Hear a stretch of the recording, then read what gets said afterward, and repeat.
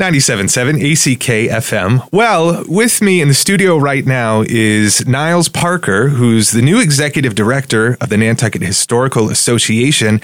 Now, he might be new to this role, but he's not new to the island. He's not new to the NHA for that matter. And he's here to tell us all about it. Niles, thank you for being on my show. Good morning. Great to be here with you. Thanks, Andrew. Absolutely. My pleasure. So, first of all, welcome back to the island. Yeah. Great to be back. How are you feeling about your return to the NHA? Yeah, thanks. I'm thrilled. It's so great to be back on the island. I've missed it. I've said to a few people, been away in Maine for the last 16 years and that's home for us and love it there. But I have to admit, there's been a little Nantucket shaped hole in my heart for the last 16 years. Hard to fill.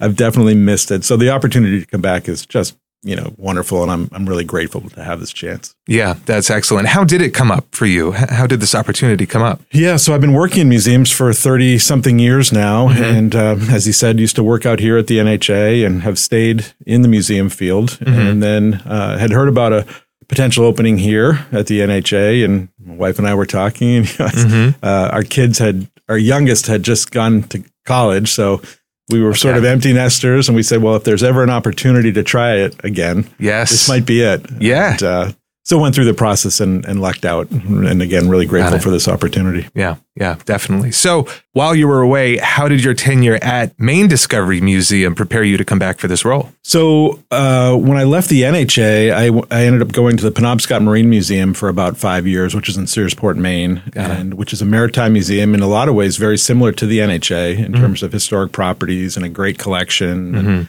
telling a diversity of stories. And then went to the Maine Discovery Museum, as you say, in Bangor, Maine after that. And that's a really interesting organization. It started as a children's museum, but we were pivoting to be as much or more of a science museum as well as a children's museum. And I think one of the things I really learned and was driven home to me time and again was the importance of storytelling to a diversity of audiences.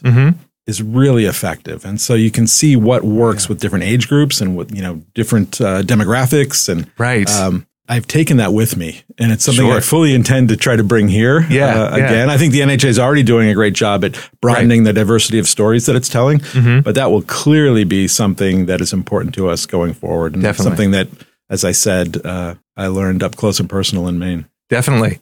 So did anyone believe you when you said you were from Nantucket once you left? Did anybody?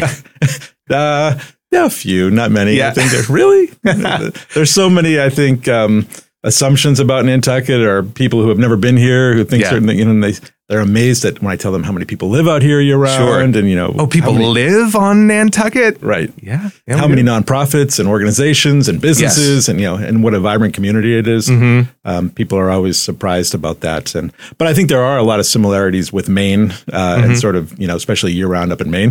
Same. I get the same questions up there. Yeah, I bet. Yeah. Well, so where do you see the NHA heading in the coming years?